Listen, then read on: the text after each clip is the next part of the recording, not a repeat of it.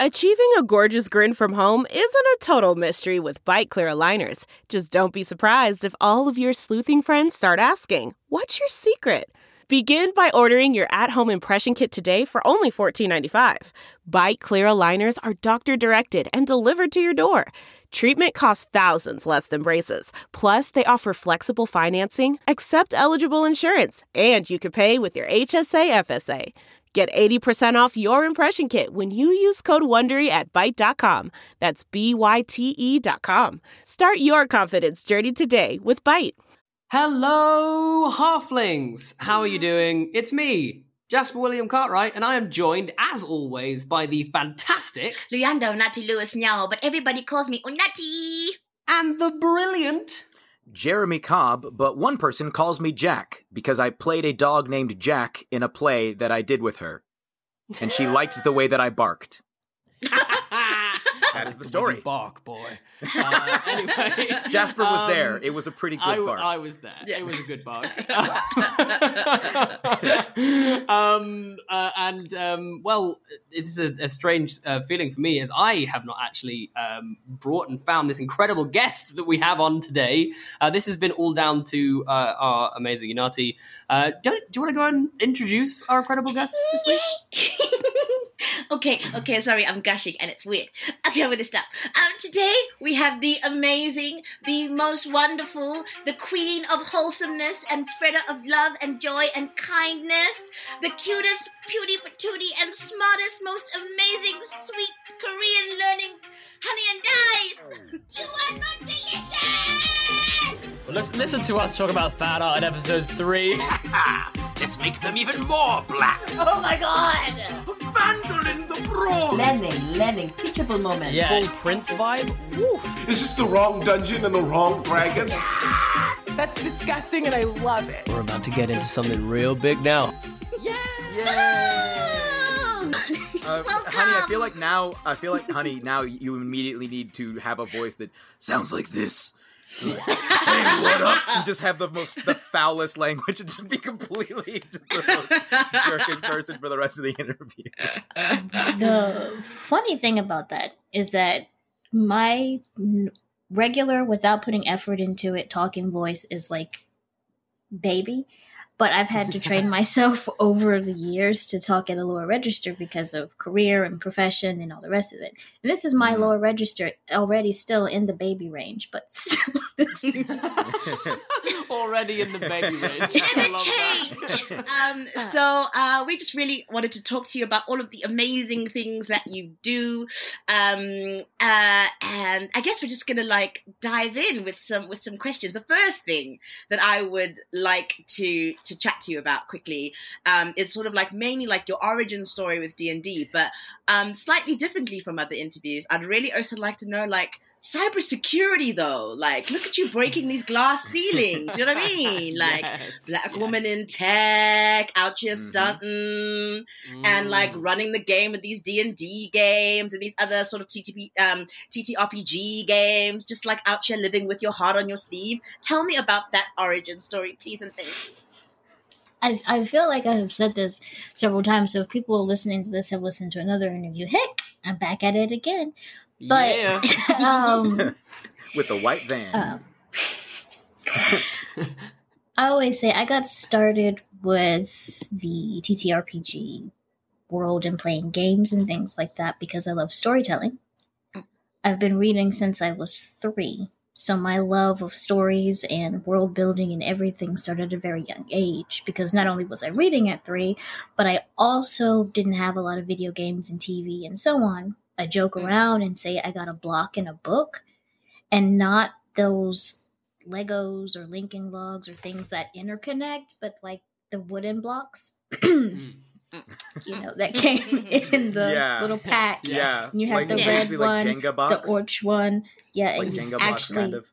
Yeah, one of them was an arch, and you could pretend it was a phone, and the little cylinders were carriage. I had whole storylines around those blocks. But when I started to play with other people and the concept of play pretend came up, I didn't know how to play pretend right with the just fly by the seat of your pants. my play pretend was all very organized. There was like, here is the setting, here is the world, here is your character. This is my character. This is season 1. This is season 2. No, that's Focus. too early in your story arc. Let's just roll back a second. You know, someone like, I want to be a fire breathing gorilla. That doesn't fit. This doesn't fit with what we're doing. Sorry. This is the mini Star Trek game. This is not the fantasy game. You can go do that. Maybe in the your spin-off. own game. So I say that to kind of with the premise of So good. when I started to military brat here. So when I was about to move away from everybody that we were playing with and stuff for all these years, and internet was there, and there was forums you could build and all that kind of stuff. I said, let me build a forum so we can continue playing together, and that introduced me to the online RPG worlds and the writing communities and all the rest of that. And when I learned that there was a way to add checks and balances to the storytelling with dice and all the rest of that, I was like, oh my goodness, look at this. So I started with those D10 systems that they would make every time a TV show or something was super popular. There would be this D10 that rolled out for Buffy or for Firefly or for whatever the show might be. They would have this TTRPG D10 system that would exist. People would take that, program it into, I'm going to date myself here, but the Telnet settings and so on, or the dice rolling scripts in IRC, and you'd be writing in paragraphs, and then you could roll your dice. And I loved that there were checks and balances. So I started to learn systems. I avoided D&D, honestly, until I was an adult, because somehow I convinced myself it had to be the hardest system. But I say that as someone whose favorite system was like Call of Cthulhu basic roleplay percentile-based system. I love Call of Cthulhu so much.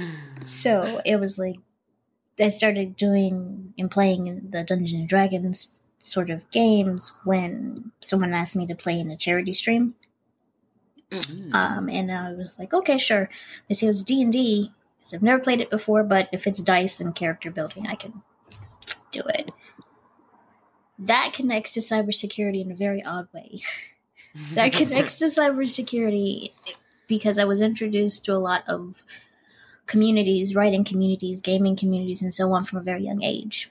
And as an adult, I can look back and see that there was a lot of things I was exposed to at a very young age that I was very much too young to have been exposed to.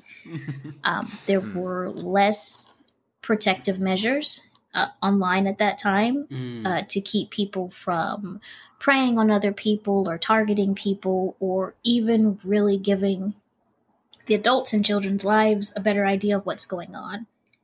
So when I graduated, and I was 16 when I graduated from high school, so I said I love languages. I love music. I had competed in poetry for years, studied languages, wrote all this kind of stuff. Kind of threw everyone for a loop, especially everyone else like, you play piano, you're so good.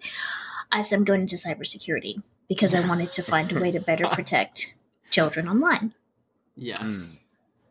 So that's really why I got into cybersecurity, because of that concern. And the languages and the music and all of that actually helped. Because I already could type pretty quickly because of playing piano for years and learning codes and languages and new jargon and stuff when you learn to read music or different languages, especially things like Greek or Japanese. It all made that learning process easier for me. But that's really why I got into cybersecurity, is because I was concerned about other children online. Yeah. When I graduated with my first degree, Google had already come up with Safe Search, and I was like, well, so... They did it.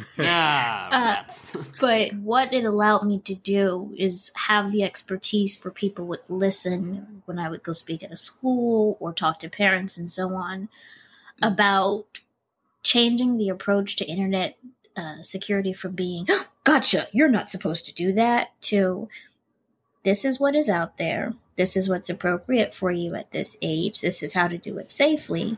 And let's have an open dialogue about what you're doing, how you're doing it, and so on, so that people don't get themselves into dangerous situations because they're always hiding things because of the gotcha. And I didn't know that. I'm going to stop it. And Yeah. It's almost like the embarrassment factor, I guess, of being caught. Or do you know what I mean? Yeah. That's really... Yeah, no, that's so exciting because I encountered, because I was like doing some research today for this, and I was like, oh, I was kind of born a little, like I didn't really grow up with the internet that much, like I was quite old when it sort of landed. I'm old. Wow, I'm so old. And then Donati's 48, by the way. And then it was like I'd opened up this weird door in my mind that I'd shut, and all of the stuff fell out. When I started to just think about it for a moment, I was like, oh wow, no, that was a dark place. Okay, let's put all of that back in there. We didn't need to think about that. We had dealt with that. That door was shut. Why did we open it up again? So that's like... It totally was, right? It was the Wild West when we were all younger. Like, I remember back in the dial-up days just being like, I can type in anything and it will come up. Yeah, like, anything. Not okay. It's not. It's terrifying. It's terrifying.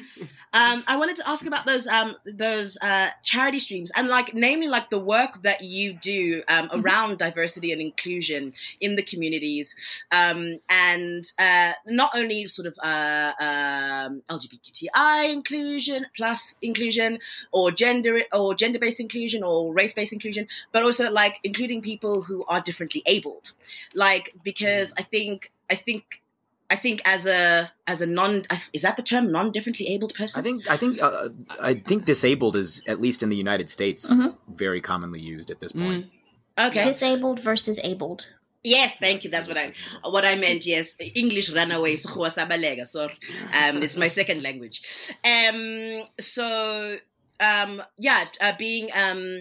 not as an abled person, like trying to bring that into my games and making players who may be disabled feel comfortable and included and not feel like they're being erased. What thoughts do you have around that? So when I first started to deal with all of this online, I was more surprised that it was such an issue, or that there was such a gap there, because in my brain, I live in a world that is full of so many different, I'll use the example, like so many different colored pieces of thread to this beautiful tapestry that is humanity, that in all my world building and storytelling and things like that, I never had to reach and say, I want to make sure I include this, or I want to make sure I include that, or I want to make sure these players feel comfortable playing characters that reflect them. That was just part of the worlds in my head. So when I started to interact with other people, and I started to see that there was some resistance to the idea of, if somebody else wants to play something in a specific way, if it makes someone uncomfortable because it is other, there is a clash, there is a conflict. And I personally just find that, like, at a certain level, a little bit ridiculous. Like, my brain cannot grasp, like, if you don't like avocado and this person has avocado in their salad, why are you tripping about the avocado? Like, you don't have to eat it. I had a conversation just like this the other day with not the avocados, but actually D&D, where I was talking to a guy about how I was like, oh, I think it's cool that Tasha's Cauldron of Everything now gives you the option to customize your racial traits and in potentially even customize the race itself in quite a few ways. And that person was like, yeah, I really disagree with that. And I was like, how do you mean? And they were like, well, I really like the idea. This is the actual words they use. I really like the idea of some races just being better at things than others.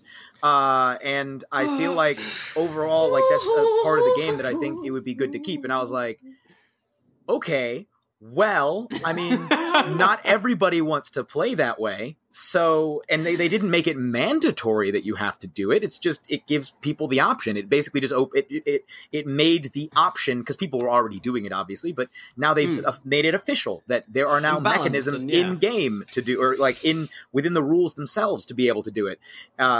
So it doesn't stop you from playing the way that you want to. It just lets other people play the way they want to. And they were like, Yeah, I guess that's nice. I just don't like it. Yeah, And we just kind of moved on. It's okay. it's one of those things that always makes me tilt my head to the side and really avoid those type of dialogues. Because I really am focused on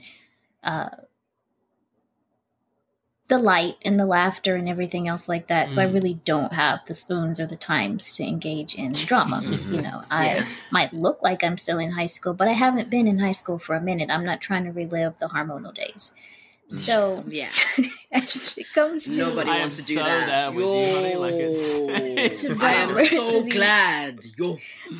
like diversity and inclusion, I've always said you can't have a conversation about diversity and inclusion without also discussing accessibility and the inclusion of people who live with challenges, whether they're physical or mental, or even during their journey of self-discovery.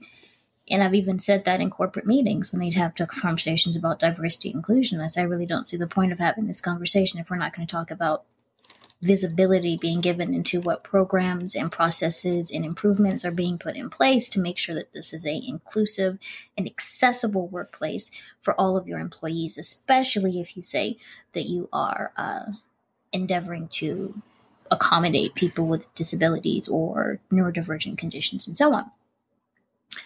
So when it comes to, I think there's two parts to this. When it comes to people wanting to play characters who have disabilities or are disabled based on, and I use both terms because some people are comfortable with saying I have a disability and some people are comfortable with saying I am disabled.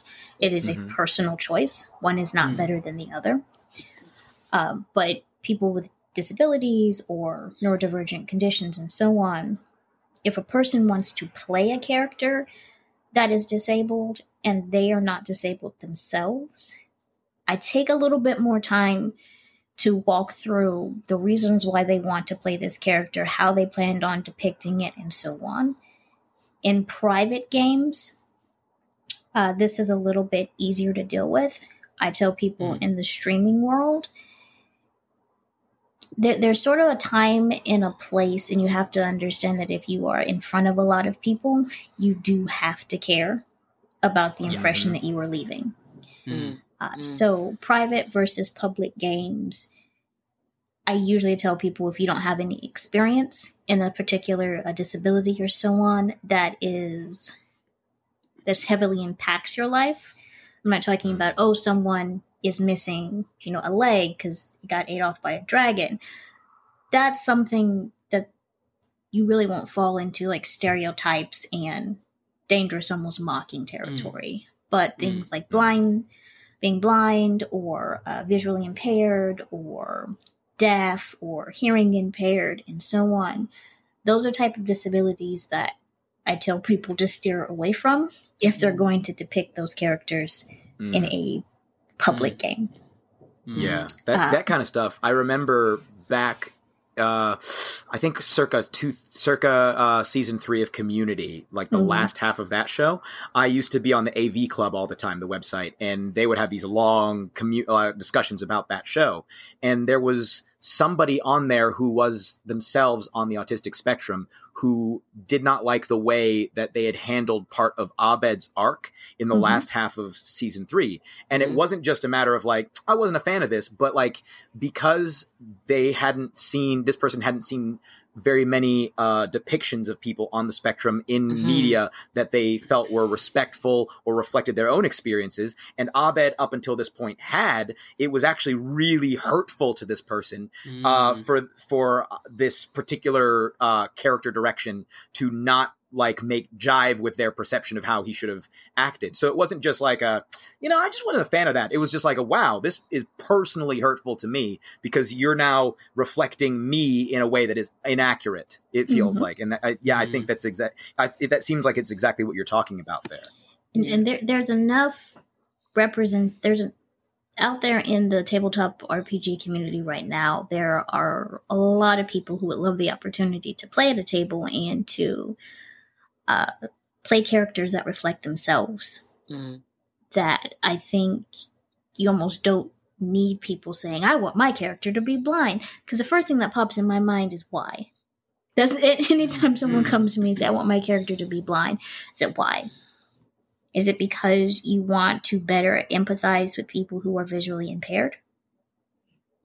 And you want to put in the time and the research and talk to people and really find out what is a respectful way to depict this because you want them to see somebody or a character that reflects them? Or is it because some systems have feats and so on, or is it because you want the feat to get advantage in this other point or that, and you could really care less? But the second one is if you're talking about accommodating people who the players themselves have disabilities and so on, as a DM, as a game master, as a storyteller, whatever the title of the person is in the system that you run, you have to take personal responsibility to make sure that the people at your table have the things that they need to enjoy themselves. I have played at tables, even with people who had English as a second language, and they came up to me before the table and before the game, and they're like, I'd really like to play because I've never played before, and you're offering a beginner's game, but I'm worried because English is not my first language. And I just get to say, I got you. And know that for some people, having more written aids are important to them because they may not be able to translate quickly in their head to speak, or they have to do that second piece of translation when you're speaking. But if you've written out the handouts or you write it down for them to see and so on, I know personally there's some languages that I can read and understand better than I can when I hear it. So I'll always sit down with those people and ask, does a visual aid help you more? Or are you fine with just the audio? That means being understanding when people need to use secondary devices. I know a lot of people will be like, oh, I don't want phones at my table because it's a distraction. You have people who are neurodivergent who actually need that distraction, whether it's for stimming purposes or to focus themselves or anxiety, whatever it may be. And they're not using their phone to be rude. That's just part of how they are able to engage with the outside world in social settings. You have people who have dyscalculia. You have people who have all sorts of things that you may or may not be aware of. They are not required to disclose if somebody doesn't want to disclose it. But if they do tell you this is a challenge, I can't use paper because I'm visually impaired, so I have to use my laptop because it has my screen reader on it, or whatever the case might be, you have to be willing to make those accommodations. Okay. I always ask before I get into a space, is there easy access to a plug? Because people who do need to plug up their devices in order to participate in the game, I don't want it to be a huge production.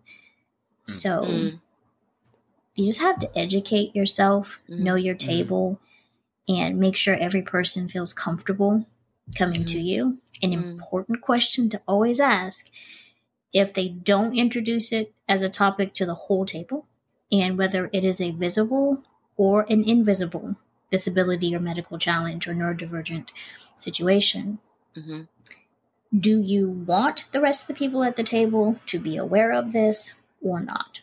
Most times they'll say, I don't mind, because it's easier to play in a group if everybody knows what to accommodate. And yeah, that's a lot, but it just depends on if you're talking about characters or you're talking about players. Because not everyone who is disabled wants to play a disabled character. Of course, yeah. Yep, and absolutely. Vice versa. So there's so many nuances to that, and I think it's a beautiful opportunity to tell new stories with people who have very interesting points of view. Yeah. And also have some very, I think, positive conversations, as you said, with those people that will help you to, I guess, gain more empathy for their position and hopefully understand better how to engage with people who might have a disability or some kind of condition in the future. I'm a big advocate of talking to people about like whatever, if there's something that's different about them than you, even if you're not going to be playing a D&D game, I've said it before on the show, but I'm a very big fan of engaging with the person, not as like a representative of whatever category they may fit into, but just as that person, and engaging with them about their experiences in that issue. If you purport to be a person's friend, and you like this person, well, this is part of that person, so you better get to liking this too. And if you don't know much about it, then, well, here's your opportunity to learn. If they're willing to talk about it, and generally people love to talk about themselves. So like, if you ask them genuinely questions, how do you feel about such and such and such and such, as opposed to like, so do people in your category feel a certain way when, like, as long as they're not being asked to be a stand-in for the whole category of people, and you're engaging with them as a human being. Big fan. I'm loving everything that you're saying. She's great, right? It's fantastic. So great. It's so fantastic. I mean, sorry, I just keep gushing every sort of 10 minutes. It's ridiculous. So then, that's all really kind of beautiful and mind blowing. I think what we try and foster here, and I hope I'm not just speaking for myself, is a sense of community and getting people all up on the same page so that all of us can enjoy this game and other games like it in a way that is nurturing and safe and fun and super cool. Okay, I'm going to move on to the next question now. Jasper, you are so much better at this than me. Hey, look, I've had practice. I know you get to talk about this a lot, but I just want to hear it again because it's so great. I really want, and I also want people who may not have heard it elsewhere to pick it up. Your Embrace the Initiative workshops for working DMs. I really want to just dive in to that with you. And I really I wanted to know, like, what drew you to creating these workshops? Like, what was the impetus? Was there a gap that you had noticed? And then just talk about, like, about the workshops themselves and how they run. So, Embrace the Initiative came about because I kept seeing in online forums and so on the same sort of questions of, hey, I'm thinking about running a game for the first time. What should I know, or what should I look out for, or what should I do? And I saw a lot of answers from more of the mechanical side of things, a lot of the methodology behind various systems and how to get started, and you need a dice, you need some players and so on. But I saw very little said about, how do I put this, heart? So when I started Embrace the Initiative, and I pitched it to a convention, not expecting to get anywhere with it. I said, hey, I want to run a workshop to help teach game masters how to be confident and comfortable leaders in their hobby, focusing on having this safe and supportive space to help them, like, grow as storytellers and be able to adapt to new situations, and really care not only about the stories, but about who they're telling the stories with. And so I was very surprised to find out that not only did it get accepted, but there was quite a few people who signed up to be part of the first one. And then I went to Gen Con and I ran a session there, and I said, it's for new and existing, because we're going to have a conversation. And because the poet brain and mind with acrostic poetry and all the rest of that was sitting there like, EMBRACE, if I make each one of these a talking point in a presentation of what it means to be a good DM or GM, I can, fill 30 minutes worth of talking, and then for the rest of the workshop, we'll do basically whose DM is it anyways, and everyone would get a theme, and they'd get the opportunity to run like a 3-minute, scenario for the other people in the workshop, and there's lots of laughter, and it was a wonderful time. That's what it really was about, was to have this safe space to go over the things like, I can go through the EMBR ACE, but like every time is your first time. Meet your players where they are. Be the GM or DM that you'd want to play with. Recognize what you know and be open to learn more. Ask questions and be comfortable with the answers you give. Change what doesn't work and roll with the story. And then, last but not least, each time you GM or do anything in life, focus on leaving the table a little better than you found it. I love it so much. That is poetry. I want to get it like, tattooed. honestly, that's so lovely. My heart. Sorry. So that's basically all I said. So hey, let's just talk about what it means to be a DM or GM from a place of forgiveness and grace, understanding that there's a lot of things that you don't know that you know, and there's a lot of things that you think you know that you don't know. Same with every player at that table. So let's tell a collaborative story. You know, I said as a DM or GM, you really, all I'm doing is going over the instruction manual of you being the banker, so to speak, in this Monopoly game, but you're still a player. You know.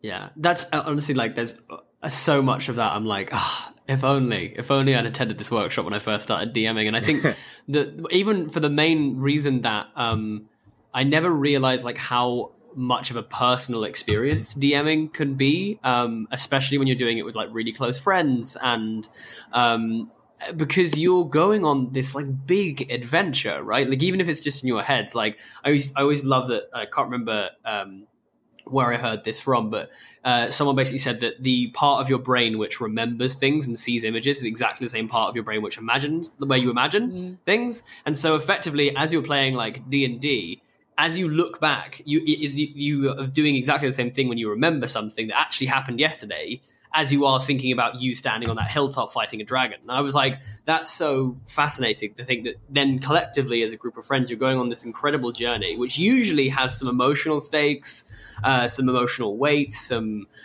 interaction, all this sort of thing. And it can feel incredibly vulnerable as a DM and as a player, of course, at times. And actually like just reminding yourself of some of those like, you know, those core principles that you've just kind of spoken about there, and not the kind of like, this is how the rules of D&D work.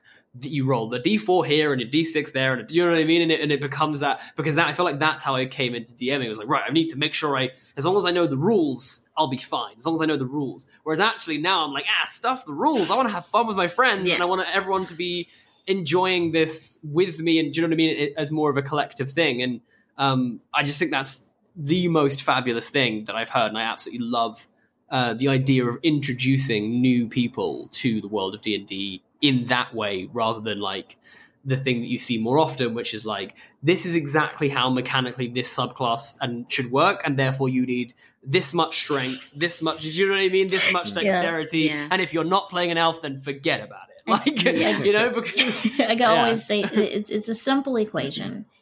It's mutual respect plus mutual dedication, multiplied by mutual appreciation, equals collaborative success. And if you have that at your table, you're going to have a wonderful time. Making sure that during your session 0, you're covering your safety tools and so on. And I use the term safety tools now because I understand how it is utilized. But before, that was just part of my session 0. You need to make sure you know everyone's potential fears or phobias or sensitivities and so on.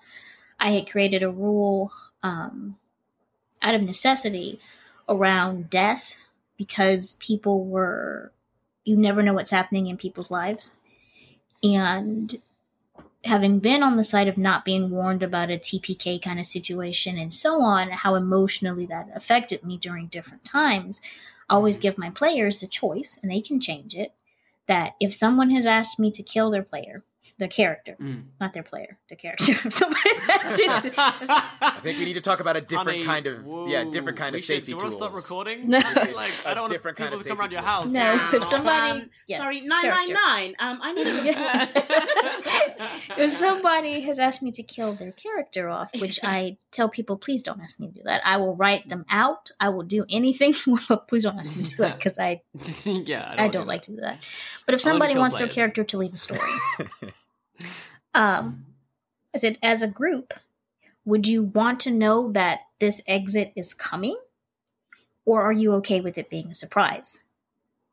Because I've run into the situations where other players are more invested in another person's character's survival than the player.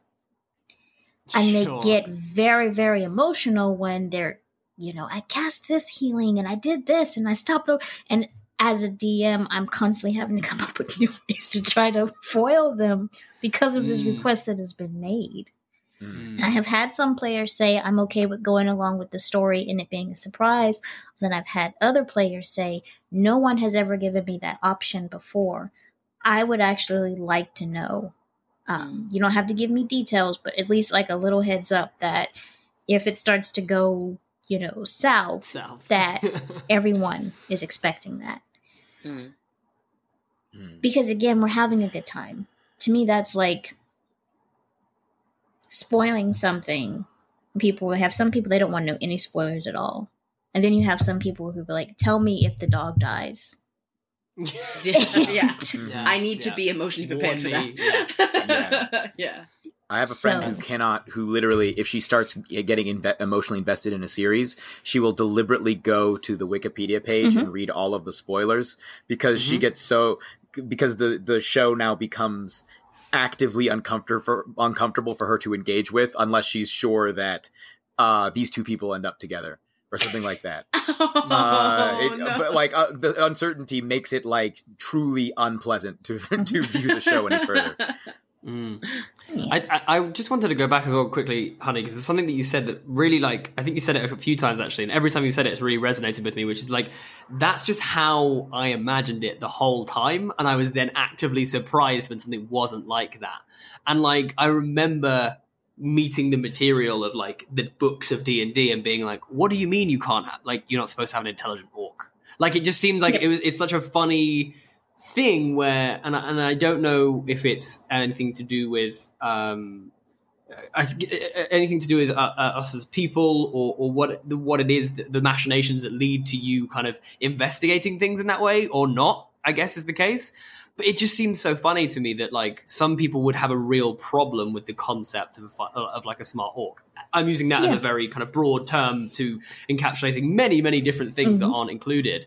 But it just seems very it seems like a very strange thing, and I'm wondering whether how you've like combated, I guess, if that's the right word to use, but like how you've kind of like come up against that and sort of said like, kind of got around the whole like, look, we aren't hurting you. You go over there and play the game how you want to play it with your friends. Do you know what I mean? Go play beautiful elves and dumb orcs. That's fine. We're going to do something else. I'm just wondering how you've kind of existed in this space and still have so much light and joy whilst trying to change it. Like, that's the core of it.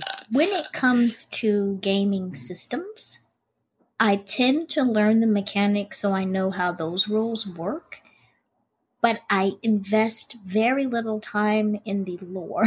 I'm going to be completely honest. Because the way my brain works is that's a story someone has already written, and it is a story somebody may be inspired by, but we're at my table to tell a new story. It's a lot of information for me to try to keep track of. I have some neurological damage from medical injuries and so on, so I can get quite overwhelmed because it's very difficult for me to forget information, but I can't always access it as quickly as I would like.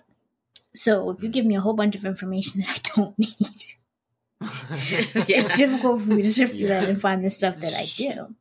Sure. I always joke around about D&D specifically because Dungeons and Dragons, TM, or whatever, I don't own a single D&D resource, but I have DM'd for like huge charity streams and so on and ran the systems with no problem.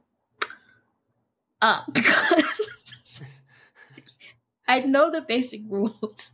I've got the character sheets. Let's tell the story. That's all you need, right? My interpretation of, I think, statistics and attributes and all those kinds of things also play a part. I think you mentioned intelligence as a stat, and that's always an interesting conversation to me, because if you look at a system like Basic Roleplay or Call of Cthulhu, where it has education and intelligence, and different systems will break that down in different ways. You've got intelligence versus wisdom, common sense versus book sense, and so on. I never really saw a lower stat as a character defining necessity. For instance, if you've got low wisdom, I don't think that necessarily means, especially if you've chosen a background where you were a merchant or something like that you don't have the ability to make good decisions on your own. But let's explore that in a way that makes sense to the character you've created. Because you may not be a detective. You may be a super fighty, I used to be a gladiator type of character. And we're playing an investigative adventure. You may not have forensic knowledge, but you've been in enough fights to be able to look at a body and maybe identify what type of weapon did this. So the necessity to fall back on the traditional stats or requests for skills, I do something in my game called a player bid, which is we get to a situation where everyone has to face a challenge or overcome something together. I give them the opportunity, or sometimes they ask me, can I make a bid? Which is them asking to use a skill or attribute on their sheet that may not have come to my mind to deal with the situation in a unique way that makes sense to that character. And if they succeed, they get to role play that out. So that's always a beautiful thing to me. Sometimes a terrifying thing where they start out with, now, hear me out. When I hear that one, I'm like, okay. I mean, I'm going to put a no out there now, but I'm willing to retract it if you nail this. Sure, go ahead. Difficulty level. This is going to be high difficulty level. Okay, this is the 30. You've rolled a 31. Okay. So, I just say how you interpret. I'll say this. Your imagination should be a place of freedom and creativity and in expressing yourself in your unique way based on how your brain works. So to put that in a box based on what everyone else expects you to think about something is not how I operate. In fact, that's really, it stresses me out when that's the expectation. And I've even told some people, I can run it. I can run this game, but it's going to be something that I wrote, because when it's something somebody else has created, it's challenging for me. Yeah. Because I don't want to spoil somebody else's story. I don't. It's so fun. I am exactly the same, because I really enjoy writing. I love writing. I've done a version of it, like you said, like world building, I think since I was about 2 years old. Do you know what I mean? It's like, as long as I could speak out loud or hold a pen, I feel like I've been trying to tell stories, and usually terribly. Do you know, I'm not saying my writing's good, because it's not. But I think it's like, I then have this kind of respect for writers in the sense that I feel exactly the same. I recently, with my partner, started trying to run my first ever module, specifically just because my partner really liked it, and she's not really into TTRPGs, and so she was just like, okay, I like this, so let's play this. And I was like, okay, fine. And it's so funny because I got about 10 minutes into it and I was like, I'm so stressed, trying to read through, wait, it says it's on page 200, my brain was already just complete mush, because I found it so hard. I got about halfway through the session and went, okay, I'm telling a new story. But I found it so hard at the beginning to be how do I, when normally I would be the most elastic DM, and I do exactly I try to do as much as you, exactly what you say. If you can justify how you do that thing, I might make you still roll for it. I might not if you could justify it really well, etc. You like, do you know what I mean? You tell me what your character does. Whereas in this setting, I was just like, you open that door.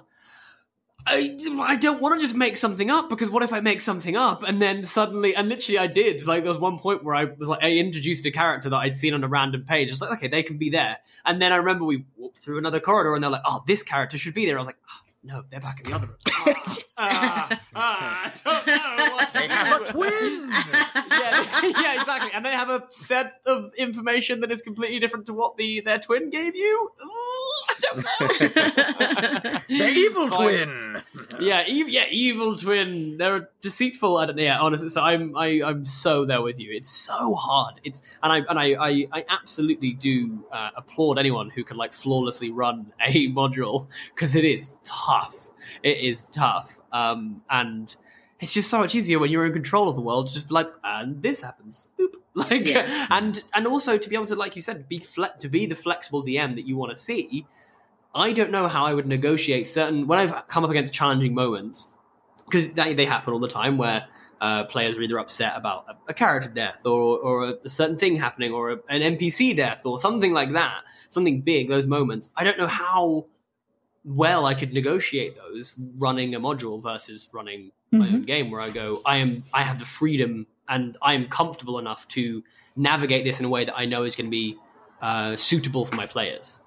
And not just suitable for what was suitable for someone else's players, i.e. like when someone wrote this module, you know? So yeah, but really fascinating, and so many things. I'm just like, this is so good. Yes, I need to attend this workshop. Yes. Me too. I'm like, how do I sign up? And on that note, we always like to ask for a tale from the table. Yes. Like, do you have like a story, something amazing, epic, or sad, or funny, or whatever, or really annoying, that happened at a table? You just can't get out of your brain, and you love or hate. Oh God, I need to stop talking. We enjoy it when you talk. Yes, we do. Your voice is so literally musical. the point of the show. It's a huge part of the show. And I agree, your voice is very musical. Thank you. I'm struggling a little bit because I'm a mimic. And if I hear voices long enough, and it's not a conscious thing, it just happened from when I was younger, I will start to mimic that person's speech patterns. And I had to learn that people would think you were making fun of them, but I wasn't. I am the same. It's just like, this is what I'm hearing. And if I'm going to like say, oh, this is what so-and-so said, like it could be big, Billy Bob that I work with. And I'm like, and then he came to my desk like, what you doing today? Like, and I just do that because that's in my with head. The actual Billy Bob Thornton. Honestly, in character as Sling Blade. He's just in character as Sling Blade all the time. Honestly, we're here working in cybersecurity. Honestly, true story. I walked into a corner shop with my mum once when I was about, I think it was like 6 or something years old. I'll have to clarify exactly how old I was. And there was a lovely gentleman of Pakistani descent behind the desk, and he started serving my mum, and I immediately started speaking back to him in a Pakistani accent. Luckily, he thought it was really funny and he was actually kind of impressed that this 6-year-old could do a pretty decent Pakistani accent. Yeah. But my mum was mortified. Honestly, she still tells me the story. It's like one time when my mum has publicly wanted to beat me. Like she said, I've never wanted to raise a hand to you, but in that moment, I was like, shut up. Stop speaking. So I am so there with you, honey. I'm but say tell from the table. This is always challenging because I love my players so much. Just about every table I've ever been at, it's been an amazing experience, and I put 100% of that on having amazing casts. I tell people I've never had to put out a casting call and said I'm looking for a diverse cast, or I'm looking for POCs, or I'm looking for this or that. I think I jokingly put it on Twitter recently, but it is a actual quote when someone was like, well, how do you find these diverse casts? I said, that's like asking me, how do I find seasonings for my food? My cabinet is full of so Just many look. different Just seasons. look. Like, Open your eyes. Yeah. that I have choices. Like, I can just reach out. And so my friends group and my followers group and the people that I associate with in my social groups are filled with so many people from so many different backgrounds and so many different, from whether it's ethnicities, genders, national. It's just an amazing group of people to play with. So,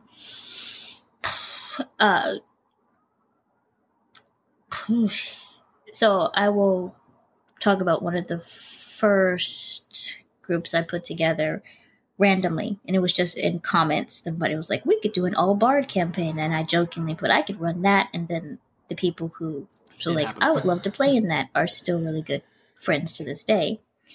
But I did put together an entire all bard campaign. This HeadGum podcast is brought to you by Aura Frames. That is right. From grandmothers to new mothers, aunts, even the friends of your life, every mom loves an Aura Frame. Holy shit, even aunts? Yes, especially aunts. Oh, wow. Because it was named the best digital photo frame by Wirecutter and selected as one of Oprah's favorite things. I mean, these Aura Frames are guaranteed to bring joy to moms of all ages. I believe it. You have an Aura Frame, don't you? Yes, I actually more than believe it. I know it. I've got one for my mom, my mother-in-law, my grandmother-in-law. And dare I say, your aunt? And dare you say, my aunt and my aunt-in-law.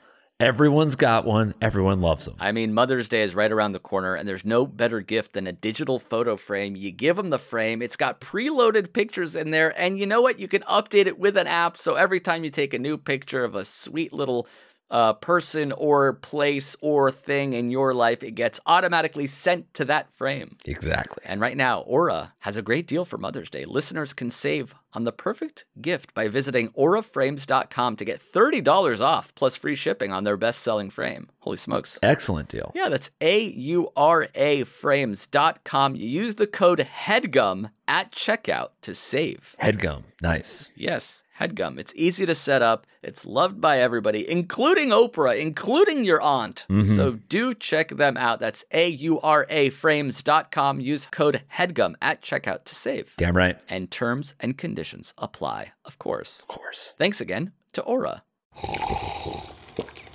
That's not just the sound of that first sip of Morning Joe. It's the sound of someone shopping for a car on Carvana from the comfort of home. That's a good blend. It's time to take it easy, like answering some easy questions to get pre-qualified for a car in minutes. Talk about starting the morning right. Just like customizing your terms so your car fits your budget.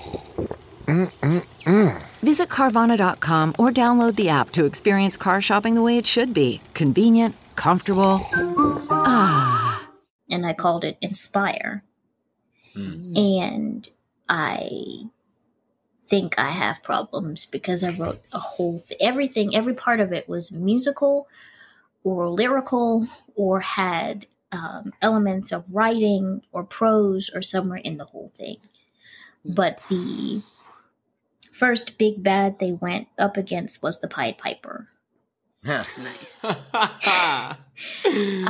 But it was the copycat of the Pied Piper. It was one of the children who had gotten left behind by the Pied Piper originally, who really admired and so on, and then ended up taking over for the Pied Piper and holding their village hostage for years. And there was a whole storyline because that's how my brain works. And I remember being so uncertain about this group of people that I'm not very familiar with, and whether or not they would be comfortable playing in a setting this original, because I'm not a lore master by any stretch of the imagination.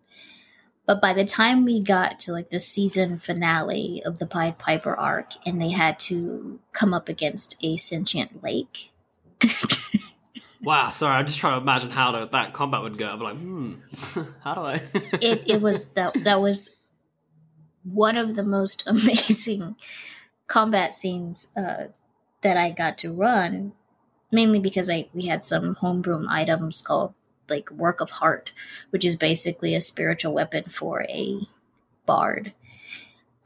And they got to summon it for the first time, and they got to face it. But all of the characters, even the most chill of the characters, getting super frustrated with this lake who was going through an existential crisis. that when you really saw everybody playing off of each other so well and everyone getting even, it's amazing when you take a group of strangers and they become friends. That is my favorite tale from any table I've been at, is a group of strangers who come together to become friends. But Inspire was my first time doing that, and then from that I did Clockwork Vines and all the rest of that, and every table I could tell you a hilarious story. But it would all be because the players that come to my table and are willing to take a chance, whether they've played the game before or not, whether they've played online or not, they bring to that table their unique selves, and from that unique self comes such a unique perspective on life that always leaves, at least me, leaving every session feeling like I have grown as a person. Wow. Yeah, that's so beautiful. That's TTRPGs in a nutshell right there. Like that is exactly the experience of TTRPGs that I want to have in my life, is like that exact sensation. And whether that's that you're players who know each other before and you're playing characters that are all strangers, or the other way around, that like either way you all end up becoming closer and more and having a shared experience of beauty. Like, honey, that was such a beautiful way to sum up. My heart is so warm. You just like cured a bit of 2020 for me. I appreciate it because my players let me not get away with a lot, but like I told people, I don't know how to balance encounters. I don't think in that way. I don't think of, they're this level and here we go. Like, it's a miracle because the Bard campaign, they all started at level 1. They survived, and it wasn't because I was sizing. We had to use, Yeah, that's the thing you don't know, is that this lake they came up against, that was at level 1. And level 1 was Tiamat. Exactly. The most terrifying creature that they faced, that they still to this day, and I'll tease them on Twitter about it all the time, was like this tiny creature about the size of a small plum called a note nipper that looked so beautiful, gave out like this soft humming sound that would be a perfect C or a perfect D or so on. And it's super easy to kill if you can hit them. But if one shows up, it's going to call more, and they swarm. And if one bites you, unless you kill the one that has bitten you, you basically have the equivalent of a hunter's mark on you for any other ones that might be in the space. That's rough. And that's incredible. So on and so forth. So they're just like very annoying, beautiful, like mosquitoes. But every time I'd start to describe, you hear a clear bell tone. They'd be like, nope, no. Nope. Out, run, running. Even. Hell no. No. Then I put them in a cow.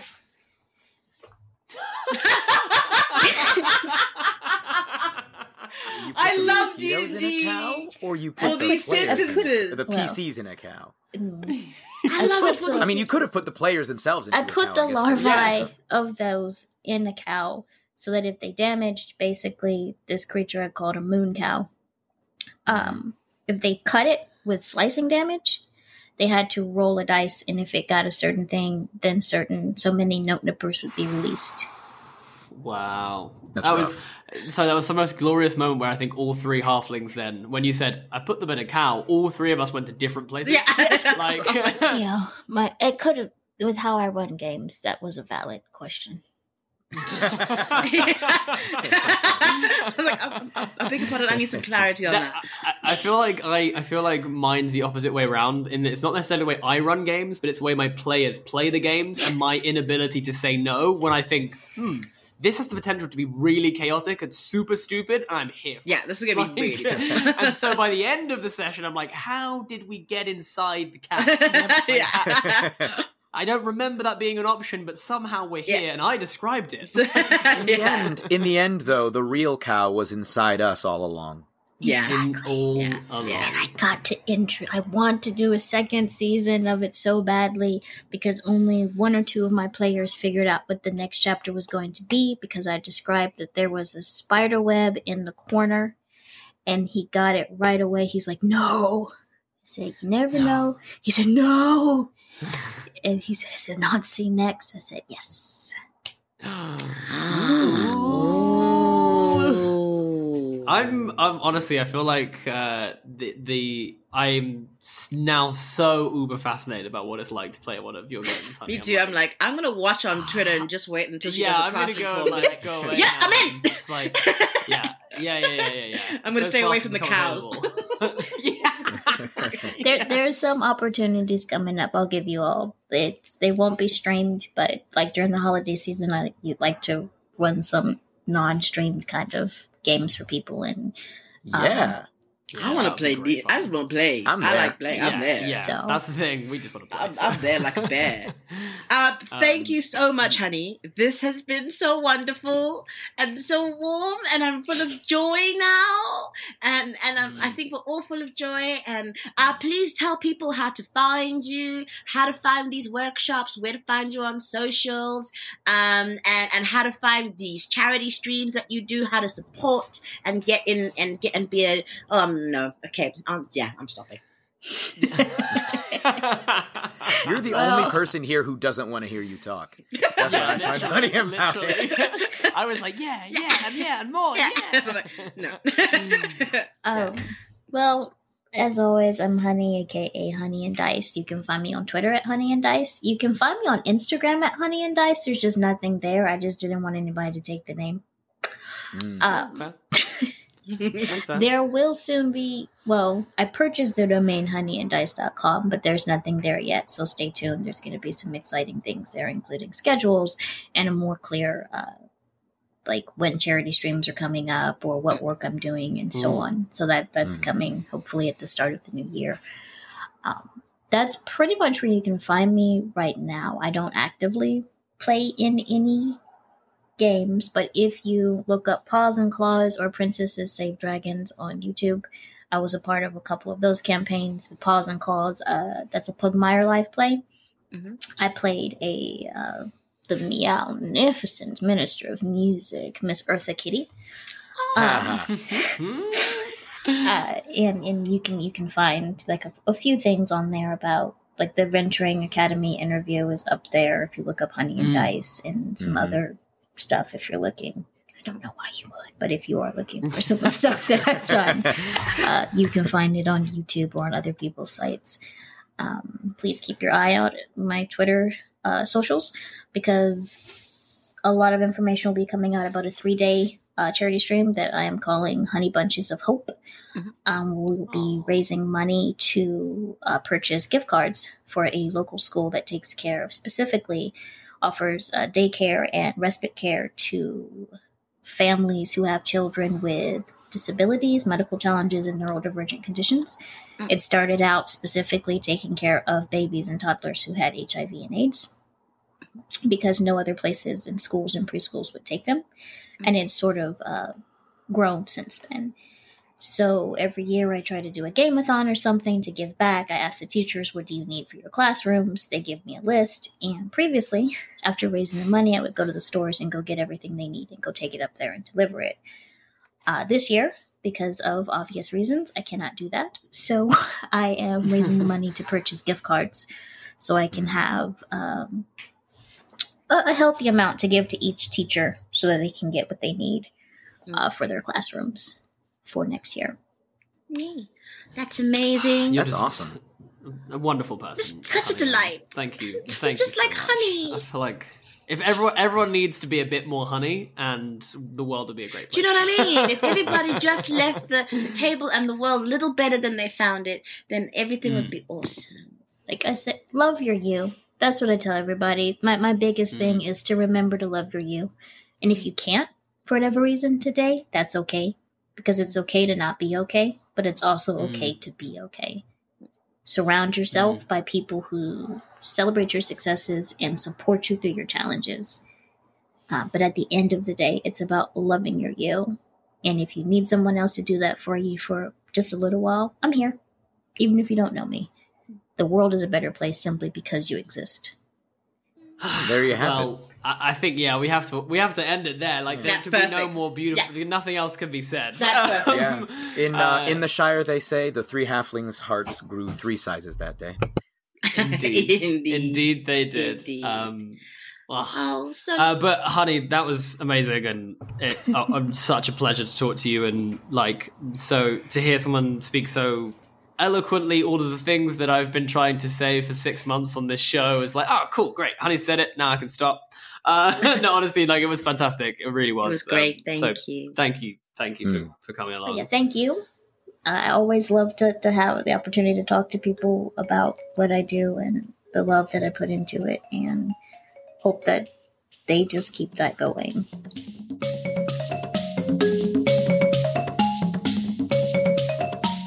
Now, moving on, we go into our first ever Friend of ACoC section, which is where we get to shine a light on some incredible people in the community that we have met along the way. These could be shows, charities, or just an individual who is spreading the love and the joy. And this week, we actually got them on the show. Let's get on with it.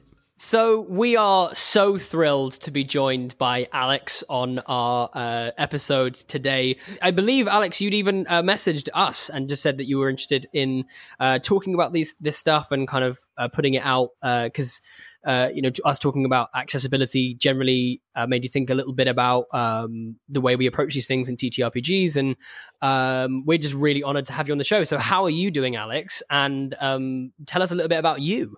I'm doing great. So I do a podcast as well called A Couple of Characters, and my wife and I will make a fun, unique character every week, or we'll talk about a different aspect of TTRPGs related to creating characters. So we do that it comes out every other week. But, we do that because I had so many characters and not enough places to play them. So I was like, well, let's give them the spotlight, a very common problem.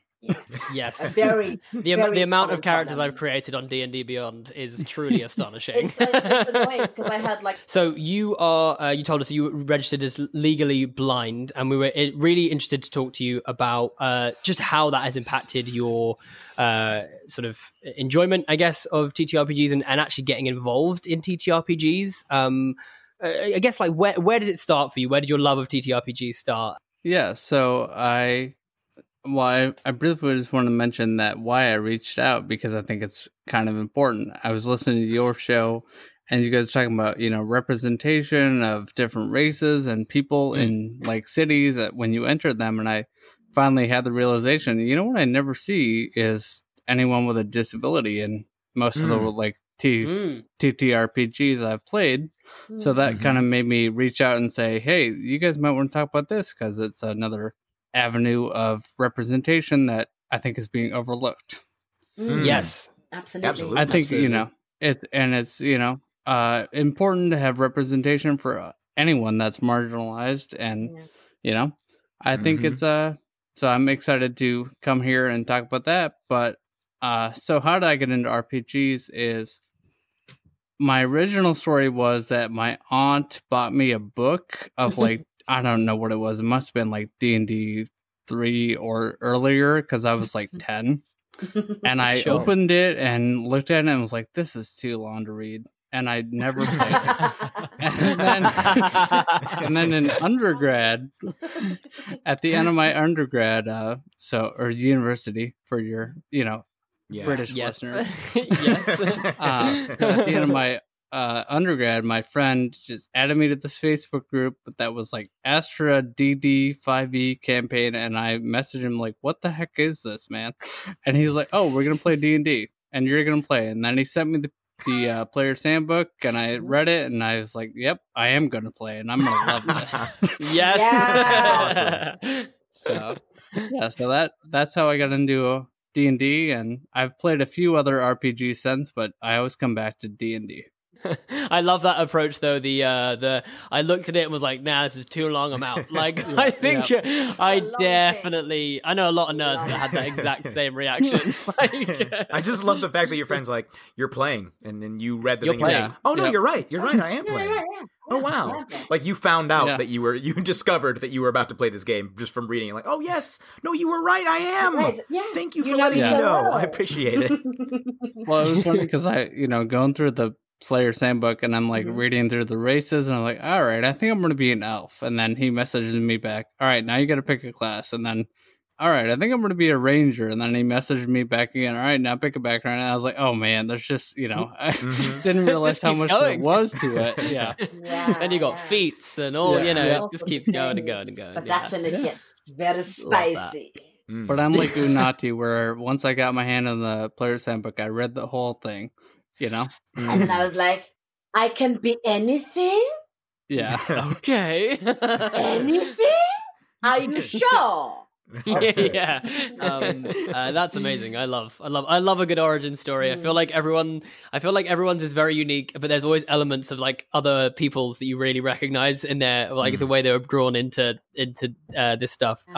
How do you approach it within the games that you either play in or that you I don't know if you DM in any games yourself, but I'd love to know what your approach is and what kind of advice you would have for someone who is thinking about, oh, do you know what, I need to get some more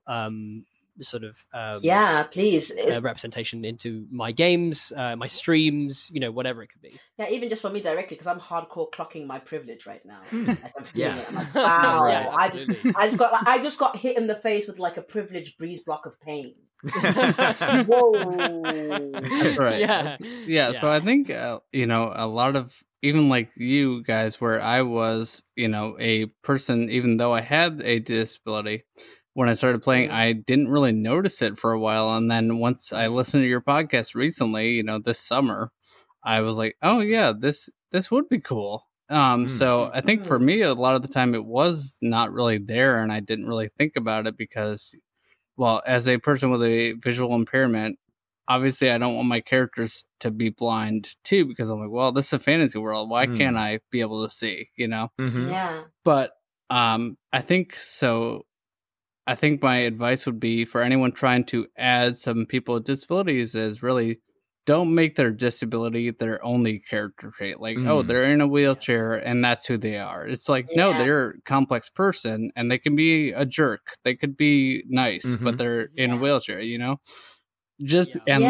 kind of there's the trope of like people that are handicapped might be, or people with disabilities might be nice because they're like, oh, they can't be mean, but I'm like, I mean, they can be assholes. Yeah. No, for sure. Like in my mind, like right now, like I'm imagining like, I don't know, like a sight impaired ranger who like uses tremor sense, but like with like an expanded range, but it's a complete dickhead.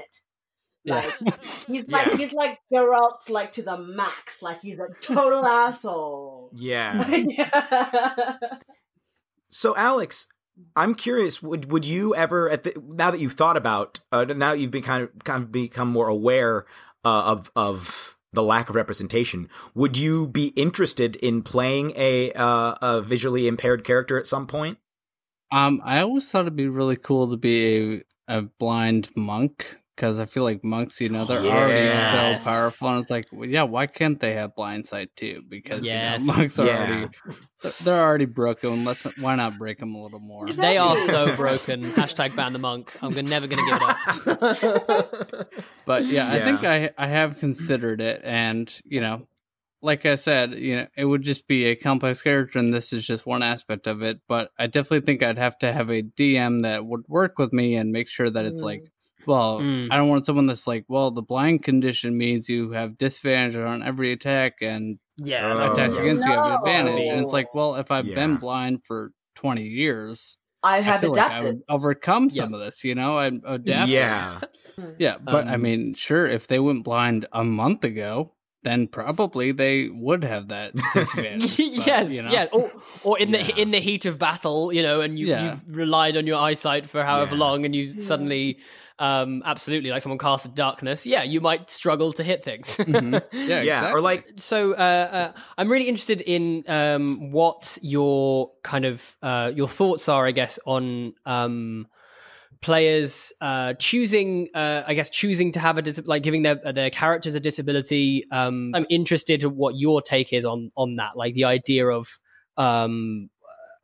introducing a disability or an impairment of some sort as a character choice. Right. I think it's not a bad idea, but I think it's one of these things where you got to be kind of careful that you don't want to do it wrong and then make it weird. So I have a story about this. I have a friend that recently played a character with a prosthetic arm, and the arm they had was like a magic arm, and so they basically just had a hand. And I was like, well, what's the point of having a prosthetic arm if you're not facing any of the challenges that come with that? You're basically just playing with someone with an extra, like a magic hand. So I was like, I don't really know what the point was, but I get your, I understand the idea behind it. It's like, oh, it would be nice if they had like a disability because they were in a war and they lost their arm. It's like, yeah, that's fine. But I feel like I'm not saying you have to face challenges necessarily, but you just have to make sure you're approaching situations from a different perspective, right? Like if you have a prosthetic leg, you're probably not going to be as good at running. So you might opt to stay back a little more often and probably not run up in melee. Or if you have a prosthetic arm, you're probably not going to want to use a two-handed weapon because if someone jars it might pop the arm off. So, so I think it's just like, I definitely think you can play them. Just got to consider these sorts of things and like, how can I play this but represent this disability in a way that is like not offensive, but also not like just why do you even have it?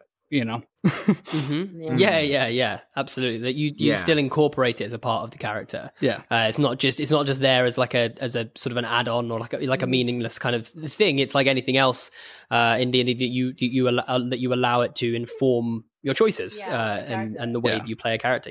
It's like with the Harry Potter books, and after the fact J.K. Rowling is like, oh no, Dumbledore was gay, and it's like, well, you didn't show us that he was gay. You had to show the character to be this, to represent this thing. You can't just after the fact be like, oh no, there was Harry was trans the whole time. It's like, no, you have to show us that he was trans. That would be the biggest turn of events. Oh yeah, that would be.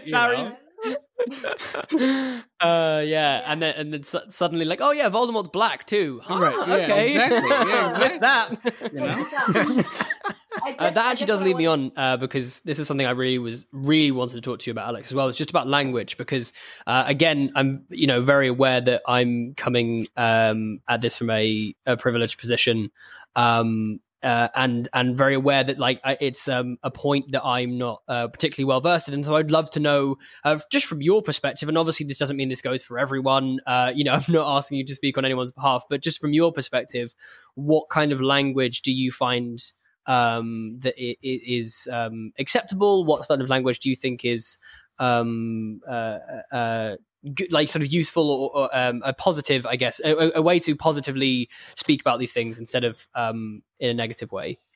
Right. I think so. I try to say a person with a disability because it is a person first, and then the disability is second. Yes. I said handicap earlier, so I mean I'm okay with that term, but I also don't. I prefer a person with disability, but if I can say it, I think you guys can say it too. At least to me.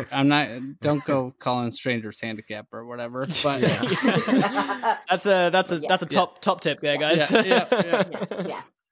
But yeah, I think for me, and I go between legally blind and visually impaired just because I have some vision, so I'm not fully blind. Like, when you think of blind, I think a lot of people think you just see pitch black.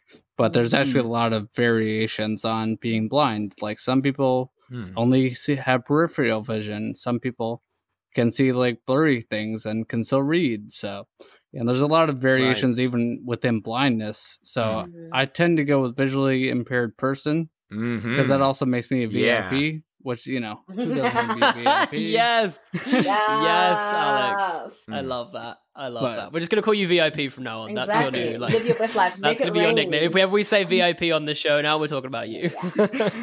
Yeah, so that's what I think. And, you know, this is obviously just my perspective, and you got to be, you know, use the language that the person with the disability wants you to use around them. So yes, that's my top advice. You know, ask, and if they get mad, then they might be one of these ranger assholes that because I feel like if you ask, you know, how do you want me to refer to you or disability or something like that in a respectful way, then they should not be negative about it. They should tell you and say, you know what, you said handicap earlier and that offends me. Please use this instead. Yes. You know? Thank you very much for bringing up that point, because I mean, like, I've not necessarily like discovered it directly in any of my games, but sometimes, you know, in the middle of the night when I'm not sleeping at 4 a.m., I have these thoughts of like, how would I approach a situation? And that's really, really useful. Just like, you know, just knowing how to bring up a subject without being offensive. I think that, you know, marginalized people tend to like go, as a Black South African, I'm always like, oh God, what can I say? Because I don't want to say the wrong thing, right? Like, and I want to approach somebody with like the utmost respect, and I want to start a conversation. But it's really, really helpful to hear you say that is a kind of safe space, as long as it's like really respectful, because then I can go into games and go, well, okay, cool. Let's have a discussion in a safe way. And I think, Alex, you've mentioned something there which I think rings really true for all forms of representation, or whenever you're talking about sort of marginalized peoples, which is that you refer to them as people first. I think that's the big thing that we said on this show, is that you've got to make these people before you make them a stereotype, or before you start giving them sort of big overarching character traits that are informed by, you know, race, or like you said, disability, or you know, visual impairment or whatever. That they are a person before they are anything else. And I think that really sort of hits the nail on the head there.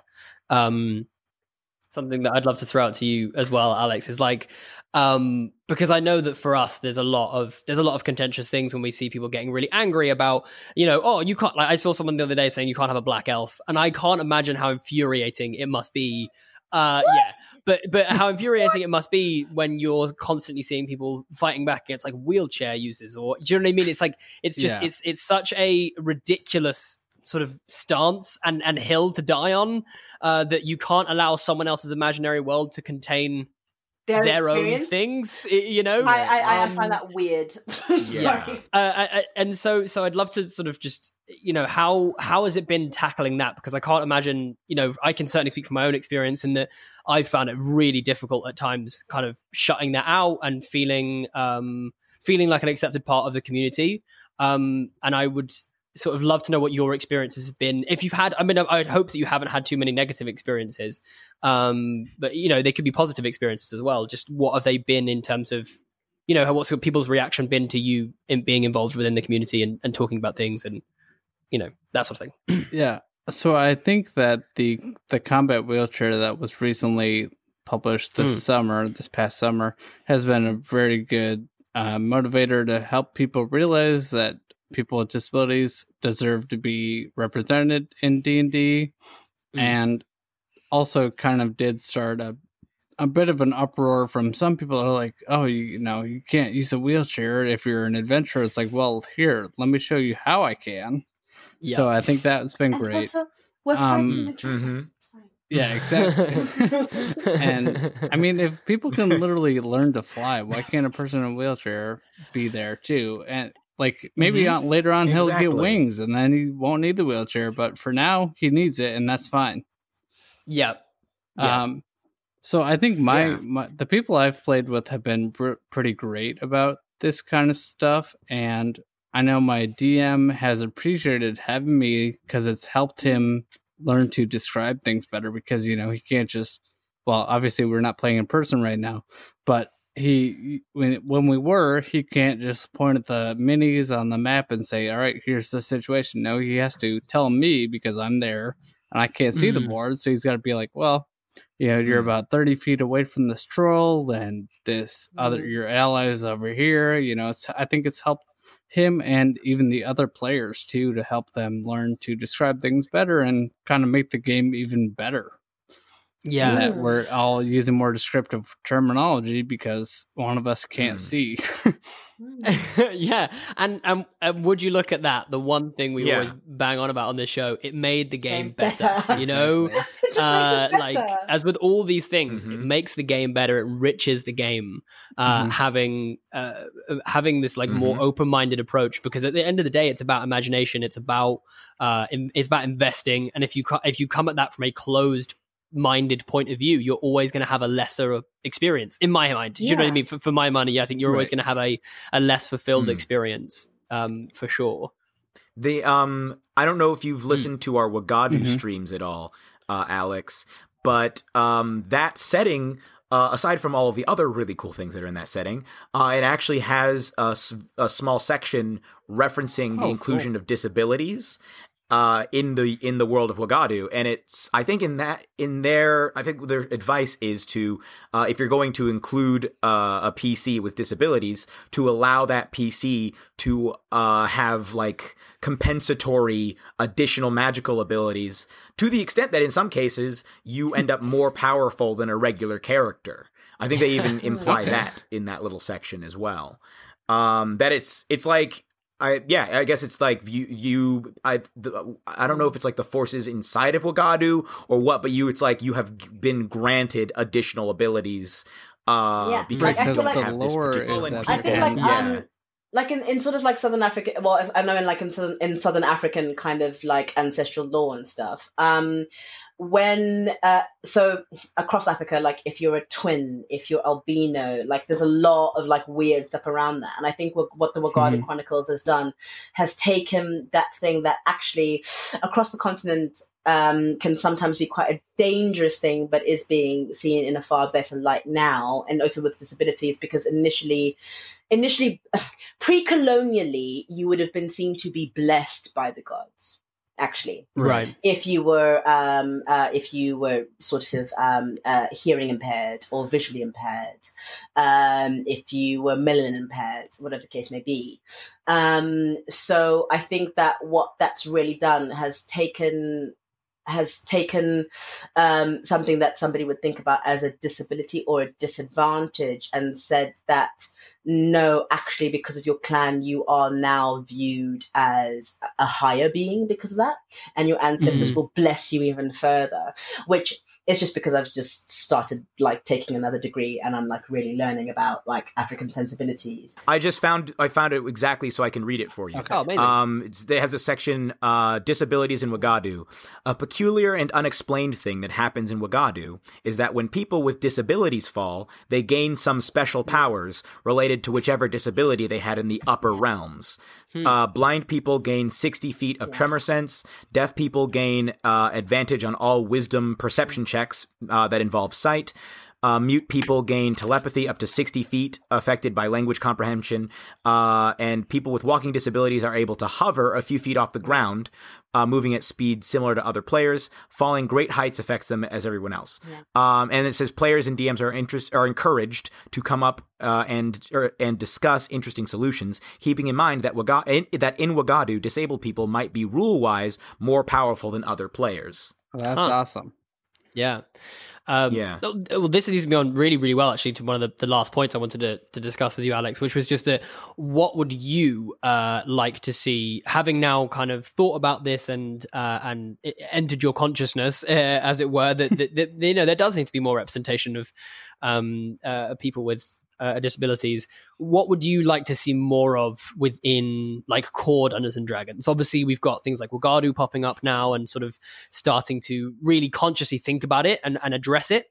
But I'd love to know, like, for you, is there anything that would like really excite you about like an addition to 5e, or something they include in a later edition, or something that would make you feel a bit more seen, a bit more heard, and a bit more kind of like empowered to, I guess, either be yourself or to be, other versions of you, etc. Whatever you wanted to play. Right. I think so. I love magic items, as I think we all do.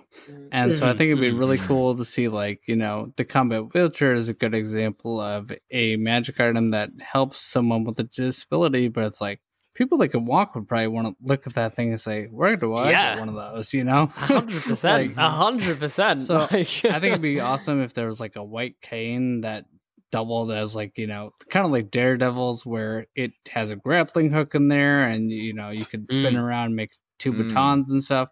I know Daredevil is probably not every blind person. They might get sick of it because they're like, well, this is our only representation. And it's basically a guy that can see with, with the other person. So it's not great, but still, I think, a white cane that turned into like a weapon or had some other abilities, or some prosthetic limbs that could do other things would be cool too. So I think some of those items would be great. And like the Wagadu thing, it's great that they just straight up put in there like, hey, you know what? Blindness is a condition if you are a player that can see. But if you can't see ever, now you got tremor sense, which I think makes sense. Yeah. And same with the other disabilities that Jeremy mentioned. I feel like we've touched on some really amazing points there. I wanted to like throw to you, Alex, just if there's anything that you feel like we've missed. I'd love to sort of like give you the floor to just if there's anything that you feel like we've missed, anything that you feel like we could cover, anything that you feel like just our audience and just the sort of wider TTRPG audience would benefit from hearing that perspective. And then I would kind of I'm just really interested in some of these characters you've created, because you've bigged them up now. And so I want to like, maybe if like you could throw out one of your favorite characters you created as well, because I'd love to hear that, give some inspiration to our audience about some awesome character creation. Okay, so I think we've actually touched on a lot of the things that I wanted to, and I think it's been a really good conversation. I'm not sure if there's anything else. I'm sure we'll hang up the call and I'll think of immediately. Always the way. We'll absolutely fire anything over, and we can. I mean, look, it's been awesome to talk to you. Like, we got to get you back on the show, and maybe you got to come play with us at some point. Like, it'd be awesome to have you. Now that the Wagadu, or now that you've pointed out that it says this thing about having disability, I'm like, ooh, this. I already wanted to try it, and now I'm even more. Hey, maybe this monk dream is coming true in Wagadu. I mean, join us. That would be It awesome. is lovely. It is warm. This is the new voice that Unati's been trying out recently, and we're loving it. I have been doing too much voice back. It really is like I can just picture her on her pile of gems. Just, And you start doing ASMRs and helping people go to sleep. Yeah, that's pretty much how you would speak if you're lying on a bed of gems, isn't it? You just everything's. I think so. Just great. Yeah, buttery smooth. Between the people feeding you grapes, that's how you would talk. And Fanning being paid really well. Just want to reiterate that she pays them so well. Stupid amounts of money. All right, so one of my favorites that I made was a halfling tavern keeper, and her wife was an adventurer that had retired, and then they owned a tavern together. And a mage came in and was like causing a ruckus, and the wife tried to like basically toss him out, and the mage turned the wife into a flail with true polymorph. Ooh. And then my tavern keeper became a hexblade warlock with her wife as her packed weapon. That's super cool. And I basically her literally goal want to was play her. just I want her to play basic her. goal was just, try to figure out how to fix my wife. Whoa. So that was pretty cool. That's really cool. Did you have any way of like? Did they have any way of like communicating with their wife, or is that just? I did not have that, but that would certainly have been an interesting thing if you could do that too, like a telepathic bond or something. And yeah. I'm just thinking of recently one of my characters picked up a spear which had like an essence of grumsh inside it, and it was it led to some very funny scenarios. And I'd love to see what would happen for this person if their wife was inside this flail. Well, and also like her stats, like her strength and con were terrible because I was like, well, she's been running a tavern for 10 years. Cool. Like she's kind of pudgy. She's not in great shape because her wife was the adventurer. She was just kind of the cook in the back of the shop. So I thought that was a lot of fun. I played this for a little bit, like 6 months in a game that the DM had a baby, so we stopped that one for now. Man, the moment that you realize as a player how important Constitution is, and you realize what an error you made when you put low Constitution, when you were like, I don't really need. I've got a 7, or an 8, I've got to use here for my rolled stats. I'll put that on Constitution. I always give myself a 9 would help. Alex, why don't you give us another? Just give us another plug. Give us another. Everywhere we can find you on the internet. What's the Twitter, and I don't know if you're on Facebook or anything like that, but it'd be good to Instagram. Sure. Sorry. Let the halflings know whether we can find you, your work. If any of them have questions and things like that, where can they get in contact with you? Okay, so our website is a That's for our show. We're on Twitter at ACoC podcast and Instagram at that same place. I think my wife mainly just posts cat pictures. So amazing. I love your wife because I love cats. I am in fact a cat. I didn't know that. This is just a glamour. Meow. Love that. Let's see. I guess we have an email address. I think it's a couple of characters pod@gmail.com if you want to send us an email and tell us about your cool characters, or if you try one of these characters, we'd love to hear how it went for you, and like why was having 8 con terrible. Tell us all your stories. Tell us your stories about terrible Constitution and what it does to your characters. Apparently, I'm a sickly human with the plague. And I guess if you want to follow me on Twitter, I'm at Alex N Winterland. So like Alex in Winterland, but without the I, because there's not enough characters on Twitter. Yes. But I mainly just retweet our show or talk about other D&D things, so I'm not a bad person to follow. If you like D&D. Amazing. Well, if you like D&D, then I think that's why you're here. So if you made it this far in the episode, you probably like D&D. Yes, exactly. So go and check Alex out in all of his glory and his show. It sounds amazing. I'm really excited to go and check that out. Thank you so much for joining us, Alex. Thank you guys so much for having me for today. It's been really awesome, and hopefully we'll get to talk to you on the show again sometime soon. Yeah, anytime. Let me know. So long, Shire folk. So long, Shire folk.